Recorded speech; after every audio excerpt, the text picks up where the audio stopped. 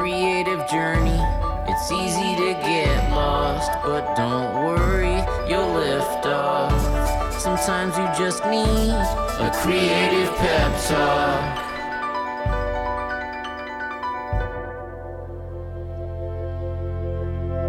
Hey, you're listening to the Creative Pep Talk podcast. I'm your host, Andy J. Pizza. For most of us creative people, most of the time is the biggest issue. It's the most precious and scarce commodity there is. Like, I always thought, once I go full-time artist, man, I'm gonna have so much time. I'm gonna be able to make anything that I wanna make. But now that I am a full-time artist and have been for quite some time, I know that the sad fact is that that is not true. There is never going to be enough time to make everything that you want to make. And I have more time than I've ever had.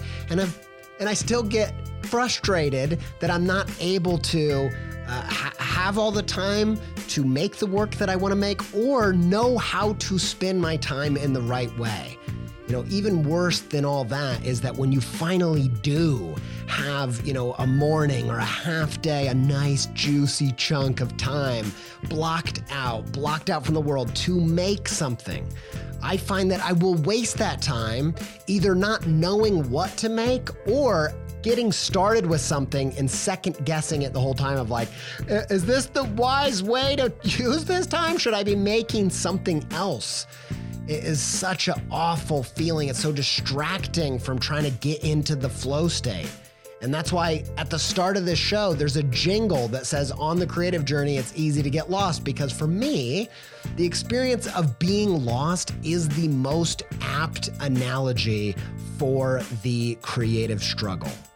That feeling of trying one thing, trying to work on one piece or one project and then giving up and then trying another and doing the same thing over and over, never actually making any progress, that feels like being lost. Like, take one step that way and you're worried, like, am I getting closer to where I want to be or further away? Like, all you can do in that moment is freeze. I mean, think back to actually being lost at the pharmacy as a kid, worried about like, where's my mom? Or maybe you got lost in the woods, like Bon Iver, I don't know. Now I'm lost in the woods. But seriously, every wrong move feels like the one where everything's gonna be lost. You're gonna miss your chance. You're gonna miss the opportunity. Your mom has left the store without you. Your dreams are leaving the station without you. It's like this analysis paralysis FOMO cocktail will totally get you drunk on confusion and take you nowhere you want to be really fast. If you feel hyper vigilant, obsessive over whether you're wasting time or doing the wrong stuff and your potential is just flying right by in front of you, this episode is for you. In this episode, I want to propose that while being lost is some of the time part of the creative journey, it's not your home. It's not where you should just ultimately set up camp. Let's explore how to find your way back to the creative path when you've realized that you've lost the creative plot. But first, just a quick word from our sponsors.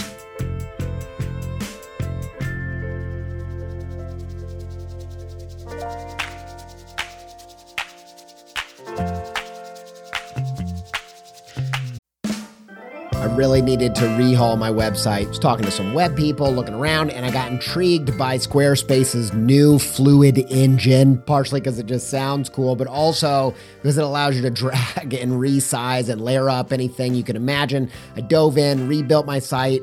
It's the most me site that I've ever had. I just absolutely love it. Launched it. Got such a great response. Some industry illustration and designy peers even reached out and was like, hey, who coded this thing, man? I'm like, y'all, I did it by myself. No coding. With Squarespace's new Fluid engine. I told him, like, you should go check it out. You're going to be surprised with what you can do. And I built this thing before Squarespace reached out to sponsor the show. So I was like, boom, easy peasy. I was going to tell you about this new site anyway. Go check it out, andyjpizza.com, if you want to see what I did with it. If you want to try it yourself, make a site that's totally you, where you can build a portfolio, sell content and courses and all kinds of other stuff, head to squarespace.com for a free trial. And when you're ready to launch, save 10% off your first purchase of a website or domain with promo code PEPTALK, All one word, all uppercase.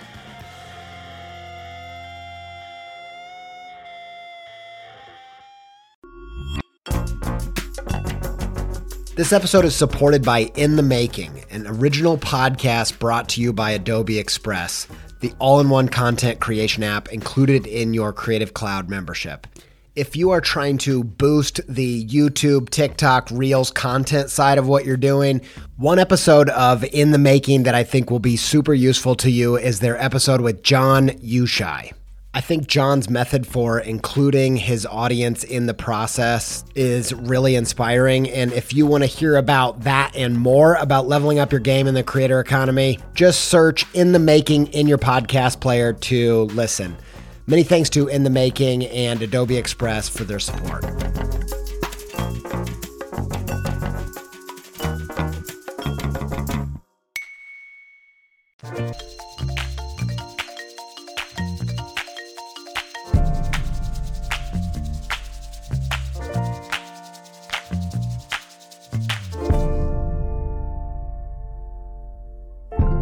So we're in the middle of our Creative Summer School series. Essentially, this series is a recap and a reintegration of the most essential ideas from the show over the years, the strategies and tips that have had the biggest impact on my creative practice. They're the ones that I go back to over and over. Like I just every few months, I check in with these ideas, and I wanted to put them together so that we could apply them afresh, like I do so frequently, and integrate them into each other to make a more orderly framework, piecing them together to kind of get the best results.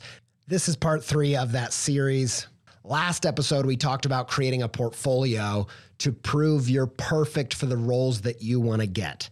This episode is about how to choose what you do as you're making the portfolio, as you're going to make the piece or decide what the project is going to be, in a bigger way, making every illustration, every song, every chapter, every podcast to that portfolio project. How do you choose what to make them about? How do you choose what to do as you're working through every individual little choice as you work through the actual creative process?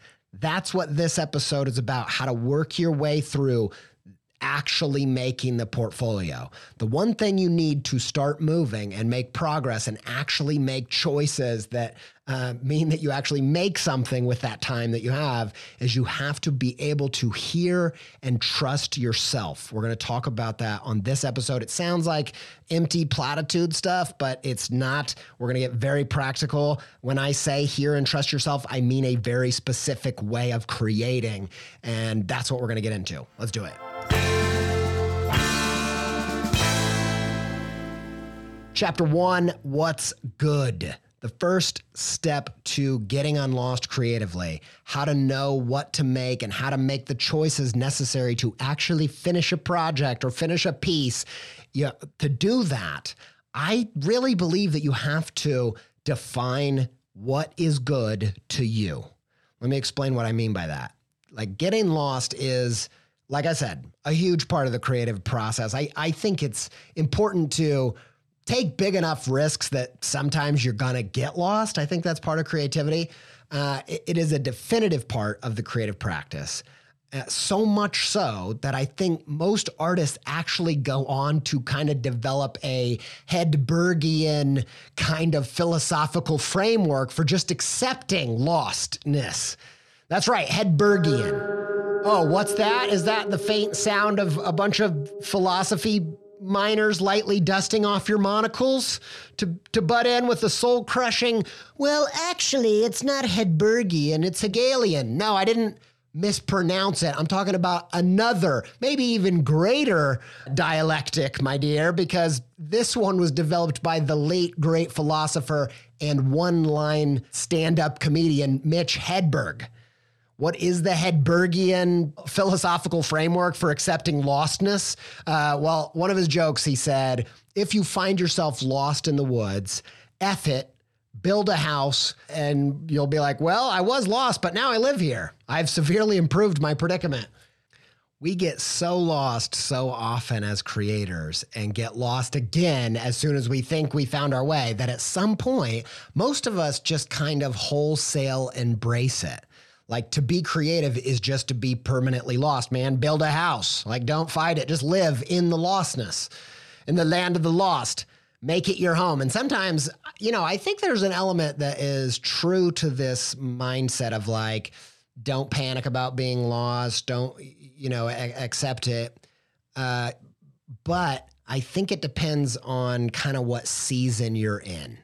There are seasons in life where you try everything, and there are these life circumstances that have just not made it possible to make progress. And I've been in there for years at a time at different points in my life. And that is real. And I want to acknowledge and honor that and affirm that idea. Sometimes lostness isn't a thing that you can break out of. And the best thing you can do is to just kind of warmly embrace and accept that you're lost at this moment. And that's all you can do. The only thing you can control is accepting it. On the other hand, though, because I actually think that mentality is a place that some creators set up camp indefinitely and just forfeit all of the agency that they have. But I am not one of these creators that think you should never get lost. That creativity is purely an equation to solve, and those with the gift are always poised to solve it. It's easy. If you're good, you never get lost. Like, what are you wandering out in the desert wasting your life for when you could just be taking life by the horns and crushing it, man? You just got to hustle harder. Like, which one is it? Which is the correct posture to lostness in the creative path? You guessed it. They're both wrong and right sometimes. Isn't that helpful? Do you feel unlost yet? No, they're probably not that helpful yet, but stick with me. I think that maybe the creator's job isn't to always be lost or always be found. The creator's job is to discern as they go and ultimately learn how to trust yourself. How to know when, like, this is a season, this is a moment, this is a piece to just kind of like fumble in the dark and see what happens and see what we find. And then there are seasons where you're like, oh, I have a end in mind where we're going. I need to just move forward. Now, before you think this idea of trusting yourself just sounds like an empty platitude, I am going to talk about how this isn't a hollow, abstract notion. It's actually something with nuts and bolts that you can actively tap into when you feel like you're lost, when you don't know how to make decisions. And for me, as a creator, tuning into this true north, tuning into the part of you that knows what you think is good, what you think the right decision is, that to me is the ultimate creative skill. The ability to know that as you move through things, you're going to have to discern in the moment and listen to yourself.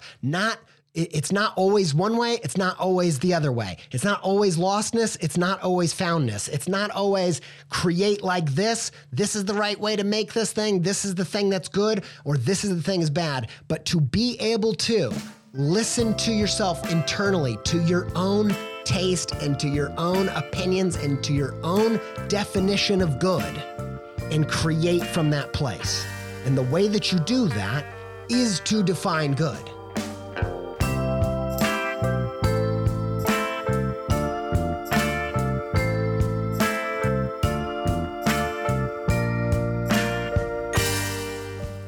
Now, all of you know I'm a huge story nerd. I just love story.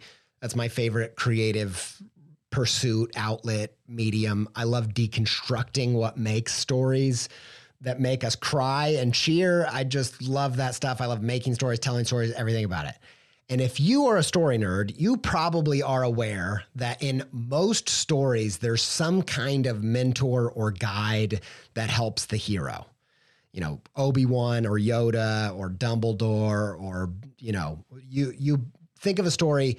Usually as it moves along, you can see like, oh, might not even be a traditional mentor, but someone is from the start giving good advice to the hero. Now, I don't want to get super in the weeds about storytelling per se, but essentially most classic stories are a hero who's in the middle of a crisis, who needs to make choices and take action.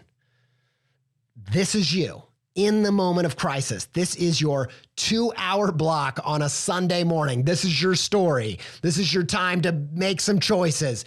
Like, you are the hero in that moment. When you go to make creative work, you have to take action. You have to make choices. You have to actually make something. How do you decide what's right, what's wrong? How do you decide what to make? Even once you're making something, how do you know? Should I make it blue? Should I make it red? Should I make it aquamarine? Like, what should it be? Let's look at what a hero in a story does, because I think there is some wisdom here that might help you know how to spend your time and find your way. The hero has to make choices. The guide is telling them a philosophy or a value that may help them make a good choice. Okay, easy peasy. Just listen to your guides, man. All right, we'll close up shop. Another episode of the Creative Pep Talk podcast. No, there's just one problem. You actually got to decide who is your guide. That's the first problem. Easy. Again, right? It's Dumbledore. I mean, he looks like a friendly Gandalf Santa kind of guy. He's got to be the guide, right? Wait, is it actually Snape? No, Snape is clearly the villain, right? Like black clothes, black slick back hair. You think this is slicked back? This is pushed back. But if you know the story, I'm not going to tell you anything, but maybe Snape isn't just so bad. What if Dumbledore isn't as benevolent as he seems? I don't know. We'll have to wait and see through 9 books or movies. But in any decent story, the villain and the guide are hard to distinguish. If it's too obvious, maybe you know which one you like more or which one seems like a better human, but when it comes to their actual philosophy, a great villain has a compelling philosophy. You know, it has to be something that's at least confusing to the hero, if not to the audience. Like, that's a grown-up story. I think this is what makes like Thanos from the MCU, from Marvel movies. If you're not familiar, Thanos is this guy. He's got an awful plan. It's the worst kind of plan you can have. It's basically genocide. It's awful, awful, awful. But I think what makes him a phenomenal villain, in my personal opinion, in my definition of good, is that although his method is clearly heinous, his motivation is kind of confusing, because unlike most villains, the driving force behind Thanos' mission isn't personal greed. And it's not about doing just what he wants to do or getting what he wants. He is fighting tooth and nail, almost as the hero of the story, in his story, not for selfish reasons, but to do what he believes will actually save the world. Now, that's a good villain. His philosophy has some things about it that make it at least confusing if it's all bad. A good villain is an oxymoron, you know, good villain, bad good at the same time. And that is life. So who is the guide and who is the villain? Is it the Mitch Hedberg creative that says Lost isn't a temporary thing? It's actually, you need to make Lost from a house to a home. Like, you need to just live here and just accept you will always feel lost as a creator and just give up even trying to find your way? Or is your guide the kind of never settle for stagnation, if you're not growing, you're dying, kind of business bro creator? Like, which one was like, if you're not always found, you're doing something wrong? The answer actually in a great story isn't found in the villain or the mentor. The answer is found by the true hero. And that's your job. Your job is to watch Into the Spider-Verse because it's my favorite superhero movie of all time. Yes, it's animated. If that somehow stops you, I judge you just wholesale, but you should watch it. It's fantastic. It's the Miles Morales version of Spider-Man. And he is a true hero in my book. This is a Lord and Miller animated feature, and it's just probably one of my all-time favorite. It's probably my all-time favorite superhero movie. It's phenomenal because it is a truly good story in that the villain and the guide are both compelling in different ways. And what makes Miles a true hero is that he doesn't pick which one is right. Now you're like, hold on, man, what? He just stays in analysis paralysis forever, stuck in indecision, and doesn't make a choice? That makes him a true hero? That's sounding pretty Hedbergian to me. No, he doesn't decide who the guide and who the villain is, because he doesn't say this one's all right and that one is all wrong. Because the truth is, and great stories are able to capture this, every human is more complicated than that. Instead, he does what the true hero does, what any true creator does. He charts his own path. He sees the truth in what his dad, who is a cop, who never steps out of line, always does the right thing, never runs a red light, never steps out of line in any way. He sees the truth in what his cop dad does, but he also sees the truth in what his outlaw uncle tells him. And he takes the good, leaves the bad, and ultimately he synthesizes them. In the movie, his uncle even says to him, "You're the best of all of us, Miles. Like you're the best sum of the good part of the philosophy of the good mentor and the good part of the philosophy of the villain." And he's convicted to, quote unquote, do the right thing like his dad. But unlike his dad, he's willing to do it even if it means breaking the law like his uncle. A true hero's purpose, in my opinion, is that you do what no one else would or can by charting that own path. We don't need another carbon copy of that mentor. We already have them. And that's the same for you as a creator making work. We don't need you to just follow your creative heroes or guides blindly and just copy what they already did. You've got to discern. You've got to take influence from them, but also maybe some influence from what the cultural moment would deem as bad art. You've got to be the one that says, actually, there's something redeemable about this kind of stuff that really does it for me, and I'm going to show you how to integrate it. And the way that you do that is by trusting yourself, and I mean that in a very practical sense.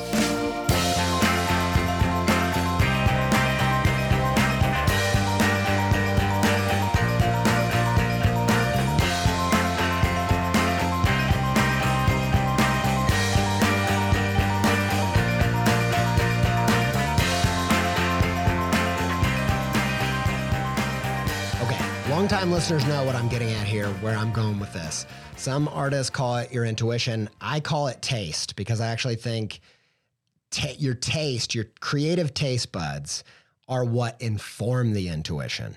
And so it's a little bit before even knowing what to do, is like how things hit you when you taste them. It's more about, it starts with how you receive rather than just what you do.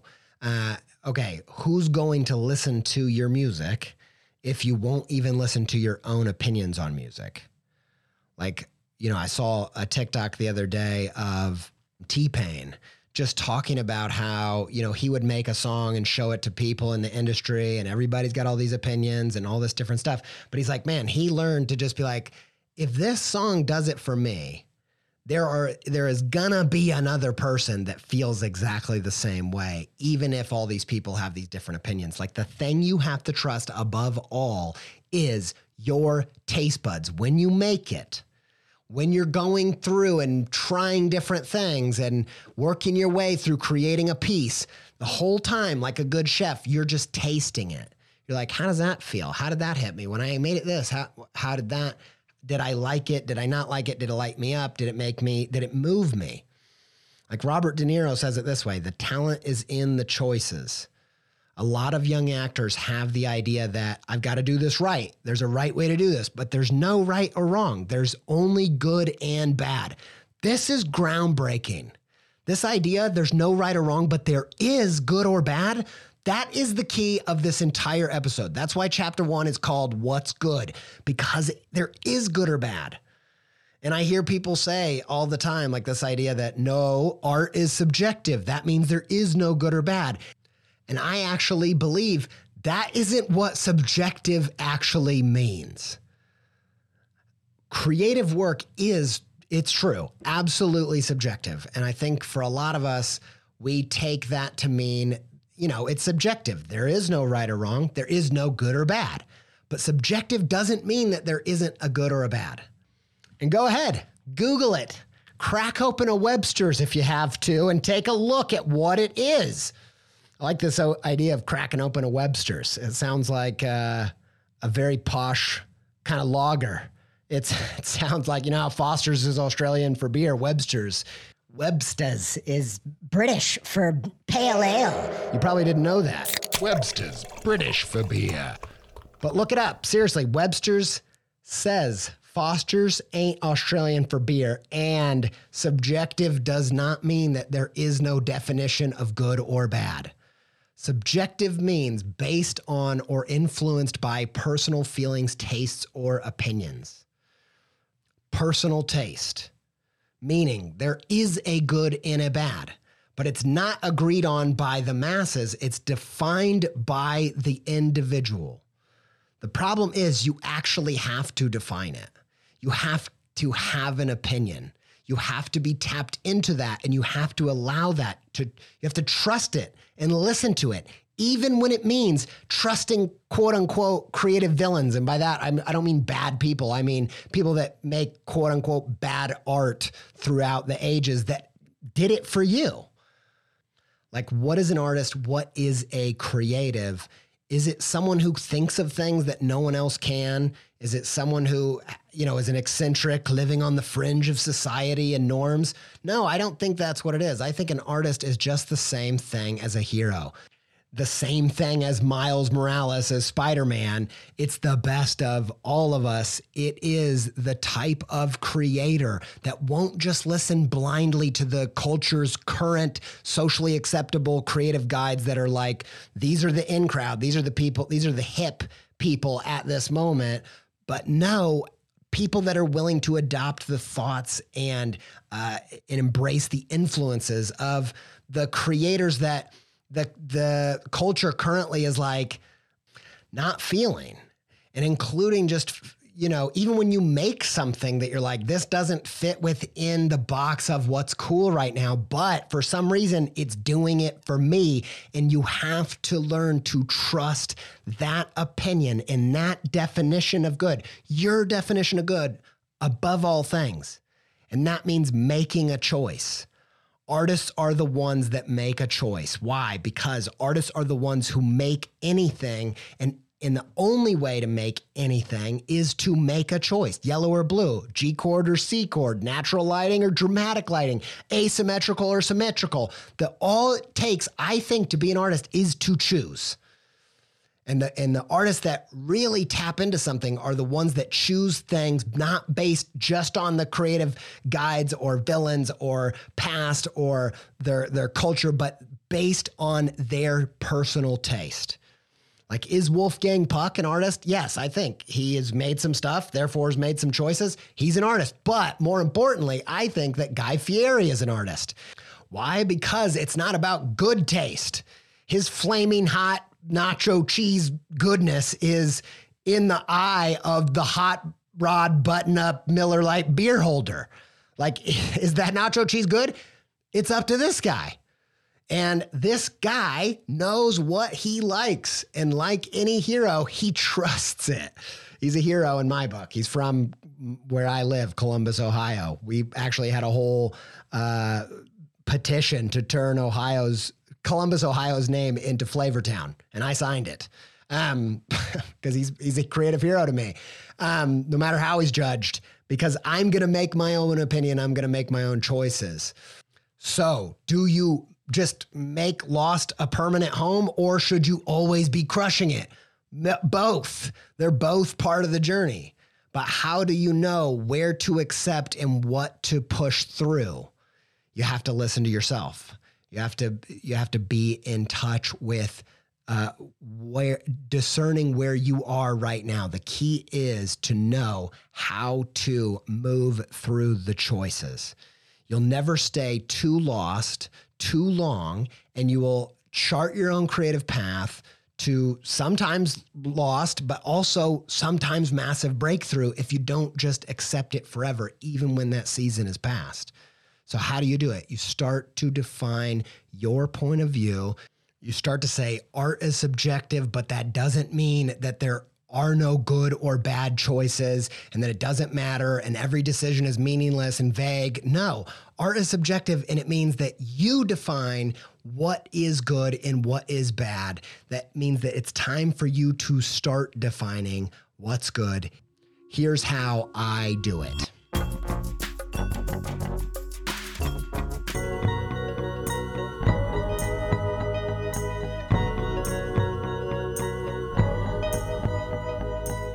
Chapter 2, calibrating to true north. Okay, so here's the idea. To keep on track, to know what to make and how to make real progress as you're making it, while you have the time and space to put in building that portfolio piece, the first part is about embracing that there is a good and a bad, but it's not defined by your creative heroes, and it's not even defined by your villains. It is defined by you. So the second piece is about how to actually get in tune with what your definition is. Okay, here's the key to knowing how to make those choices, how to be a taste-driven creator, how to trust yourself. The key for me is to realize that yes, you are the one who defines your taste, but that doesn't actually mean that you have a choice in what your taste is per se.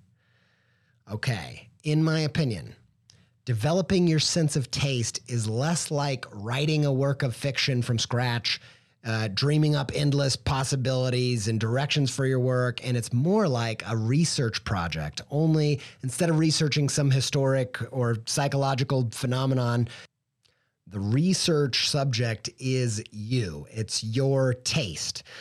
The reason it's a research subject is that although you do have the ability to acquire new tastes, I definitely think that's true. That's the whole idea of acquiring tastes, is that you didn't have them before. But in my experience, acquired tastes aren't always the best foundation for your creative journey. I've found that sometimes my acquired tastes are a little bit untrustworthy. Like these opinions that I've picked up over time, are they really mine? Or was I just heavily influenced by what I thought subconsciously would, gain me the best results, the things that would say the right things about me so I could gain social status by liking the quote unquote right thing. Like the ego wrapped up in so many of the things that we claim to like is not super helpful as a guide, as a true north. Like liking Stranger Things in the year 2022, when it's the most popular thing of all time on Netflix, says a lot less about you and your taste and more about the fact that you live in the year 2022. Like that info is just not that helpful for carving out your own unique definition of good. What you've acquired and picked up along the way. We're going to get to those things. I think they are important. I think developing and being open is essential to being creative. But remember, the definition of what makes your work is that it's different than anyone else. And for that, I think you have to start with the authenticity of your innate tastes. So I truthfully do not know jack about philosophy. I went to college in the UK and I didn't study philosophy under anybody. But when I started to develop this taste idea and being a taste-led creator, I came across this notion from Immanuel Kant. I've talked a little bit about this on the show before. And some people actually believe this guy is the greatest philosopher of all time. I couldn't tell you because I cannot read this material at all. I can only read the commentary. It just does not make any sense to me. I'm just not there yet. Maybe one day I'll acquire a taste for that.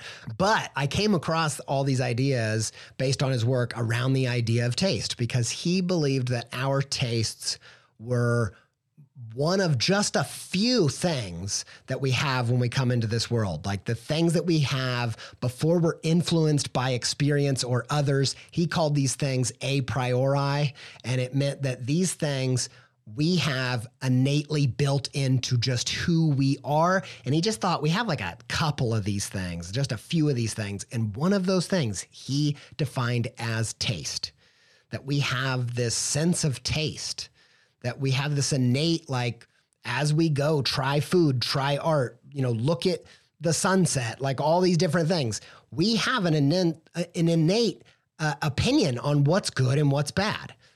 What animals we think are cute and which ones we think are ugly. And yeah, we have a lot of these in common, but a lot of these are unique to us.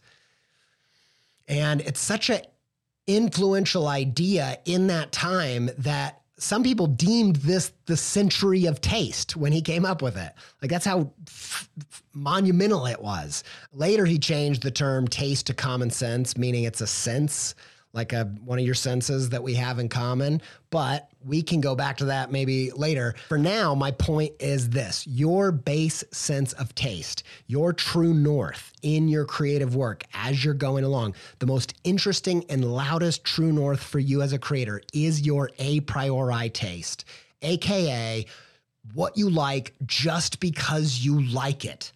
Not because you can defend it intellectually, not because it makes sense, not because by liking it, it puts you in the social status or the class you desire to be in, but just because you like it, it viscerally moves you. Like, that's the true north, defining good for you, knowing how to make choices as you start and work your way through projects starts with researching yourself. Not cultivating your tastes, not gaining new tastes, but just seeing, just accepting, honoring, researching, knowing intimately what is the stuff that I love, not because I chose to love it, but because maybe even I wish that I didn't. That's where we get into guilty pleasures, which we are going to talk about. This is your authentic taste. That visceral feeling of like, this just hit me whether I wanted it to or not. That is the way that you can measure and taste your own work and create from that place. And here's the kicker, what this whole episode is leading to. That means that maybe the most interesting thing you could do, the most groundbreaking thing you could do, is to make work that others currently seem as somewhat bad. That's right. Like, this is why maybe the most powerful influence you have isn't your current culturally relevant, celebrated creative hero, but mining the ideas and influences from your cultural moments, creative villains. And like I said, I'm not talking about canceled people. I'm talking about people who just make stuff that isn't cool anymore. Like, this is why you see creators diving way back into the past and finding stuff that for a while we've kind of felt like is just totally not in sync with the times, or just the kind of taste that we've moved on from. Like, that influence is some of the richest stuff, as long as it's authentically still in this moment, viscerally moving you. So your so-called guilty pleasures may tell you more about your taste than your acquired tastes, I think, because there's nothing more authentic than something that viscerally moves you when everything in the world is telling you that it shouldn't move you. This is the key to not repeating the same path as your creative Obi-Wan or Yoda or Dumbledore or what have you. And it's also how you don't repeat the path of your Darth father. Like, the key to unlocking the creative work in your true north is your ability to integrate both of those perspectives, both of those philosophies, pushing past the surface of, wow, they look like the good guy, I better just do whatever they say. My wife and kids saw the kids movie Bad Guys recently, and I didn't see it, but she said this line from it, which is, the worst kind of bad guy that you really have to look out for are the ones that look like the good guys. Like, everybody can see Darth Vader and be like, probably shouldn't trust this guy, especially the person he's taking orders from, like the Emperor. I don't know what his world philosophy is, but if it leads you with his kind of vibe, I want whatever the opposite of that is. But The truth is, in reality, it's way more complicated like that because looks can be deceiving, you know, and you have to push past the surface and you have to get in touch with your own discernment.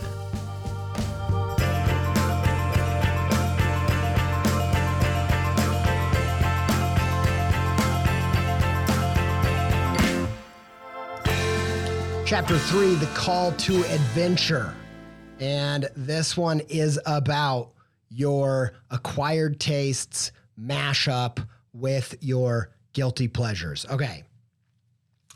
Name this show. Season 1, it's set in the past in a retro kind of setting about a high school girl who's fallen for the wrong kind of guy with a young nerdy brother with nerdy friends who play Dungeons and Dragons. All right. Do you know what the show is? Do you? Should I say that there isn't a Demogorgon in the show? Now what is it, right? You might know, you might not. It's a less popular show than Stranger Things. It's a show called Freaks and Geeks, right? Now, every sentence I read could have been true for both of those shows. They're very similar in some of these key ways, but why doesn't anybody mind that? Why does it just feel like a tasteful homage rather than a copycat kind of ripoff? What's the difference? I believe that the fundamental difference is the Duffer Brothers that created Stranger Things. They took their creative guides, the creators of Freaks and Geeks, that this critical darling. It's a thing that was so celebrated by not the masses, that's why I got canceled early, but by the critics. Like people were crazy about it and it's this cult classic. Like that is the kind of thing that's easy to take influence from. But they didn't just stop there and just make a remake that's just a carbon copy of what their heroes said to do and said was good. They didn't just, they can't be Luke if they don't disobey Yoda somewhat and see kind of the balance. And so what did they do? They injected a Demogorgon. Sci-fi is typically not super celebrated by the critics. It's kind of seen as a lower form of art or literature, and it's genre related. Like adding a Demogorgon isn't supposed to make it good. Adding monsters to that equation isn't supposed to make it good. And in fact, at the time, there was nothing culturally like breakthrough about that kind of work. Like there wasn't any super mainstream thing like this sci-fi thriller thing. And I think that the reason why people don't mind the influence is because they took their acquired taste, their acceptable taste, and they injected their guilty pleasure tastes. They took that, monster movie, B movie, like the even practical effects stuff, and they injected it into their heroes' work, their guides' work. I don't think there's enough kind of talk and celebration of how great artists come along and pick up the torch from the people that came before them. There's so many great artists that talk about, going to the places where their heroes left some meat on the bone and then finished up. Like season 1 of Freaks and Geeks, there was just one season. There was so much meat on that bone. And I feel like the Duffer Brothers picked it up and ran with it, but did something fresh by injecting their own personal tastes into that equation. And you see this with people like Bradford Cox from Deer Hunter, who said, like, when they made their first Deer Hunter record, it was just as if Pavement was making a new record. They were like, if Pavement was still a band, which we wish they were, what would their next album sound like? And I think that there's something really brilliant in that too, because it wasn't like we just tried to remake a Pavement record. They tried to get in the mindset of their creative heroes and guides and think like, what would next have looked like? And so the next one doesn't sound like a carbon copy.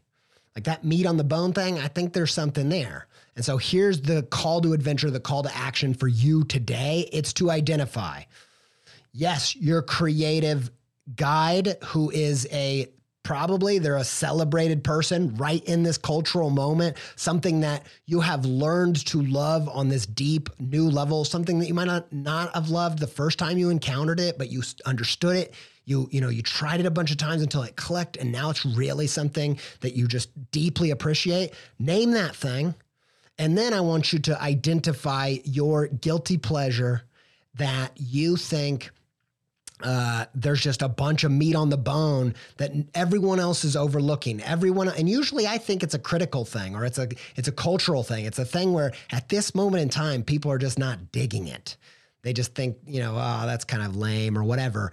Like, identify that thing. For me personally, I'm not even going to out myself on my current creative villains that I listen to creatively, only because I think there is a little bit of magic in you trusting yourself and not pre-framing it in the wrong way. Like if you say, oh, this is influenced by something that people are like, oh, that's totally lame. Like if they figure it out later after they already like it, that's a different thing, and that's actually exciting and fun. But name your creative guide, name your creative villain, your creative guide from the acquired taste, your creative villain from the guilty pleasure. And I want you to make the next thing you make inspired by both of those, but ultimately discerning, listening to your own taste, even as the stuff that happens, the happy accidents that happen as you make it, that don't really fit in any camp, trust that too, if and only if it meets the definition of good for you. Now, one thing I want to add is when it comes to the definition of good, as you're making your thing, be hyper specific. This is kind of part of the call to adventure for me. The call to action for this episode is don't just think, what is good art? That's too broad. That's not defined enough. That's not a true north. That's like literally saying, hey, I want to get to McDonald's around here. Where is it? It's north. It's northish. Like, no, you need to know what is the coordinate. You need to type it into the GPS. You need to get more specific than that. So you don't want to just say, what's good art? You want to say, what is not just good writing, but what's good writing for a TV show? What's good writing for a TV show in the genre of this? Like, get hyper specific. One of the big challenges of the internet, I think, is that it lacks form. I don't remember who said this, but I remember somebody saying that, like, I think it was Frank Camaro, who's a designer who I really respect his kind of thoughts on creative work. And I think he was saying that, like, the problem with the iPhone is that it's a black rectangle. Like all of the products before digital, the function really was deeply connected to the form. Like the way that a phone was shaped had to do with capturing the sound. Whereas now everything, this is why we had this big movement away from skeuomorphism, this idea that all the apps had to look like the thing they mimicked in real life. Like the Notes app has to look yellow like a legal pad, when it's like, no, it doesn't. It can be anything because it doesn't the form doesn't have to follow the function, or it doesn't have to follow what came before. But the problem with that is as you go make work, and maybe you're just making a project for Instagram, right? Like, what is a good Instagram piece? Like, that's different. Because what makes a good TV show isn't what makes a good movie. They're different things, and your definition of good will be different in those places. And I've found, for me, an old timer, age almost 36, like when I go make episode art for the podcast, if I'm like, what is good episode art? It's too vague for me. Because it's this digital, ambiguous space, and I gotta skeuomorph it a little bit back to the old times of like let me think of this as if it were a poster design or a t-shirt design or a sticker design. In every single one of those pieces, I try to have a clear idea of like, this is the thing that I'm trying to create right now because I have a deeper sense of what's good. And so as you go make whatever it is you're gonna make, with the influence from your acquired taste, with the influence from your guilty pleasure, don't forget to also go ahead and define what is good for the type of thing that you're gonna make and get really clear about that. Because that definition of good is going to be the true north that's gonna allow you to get unlost and actually make progress.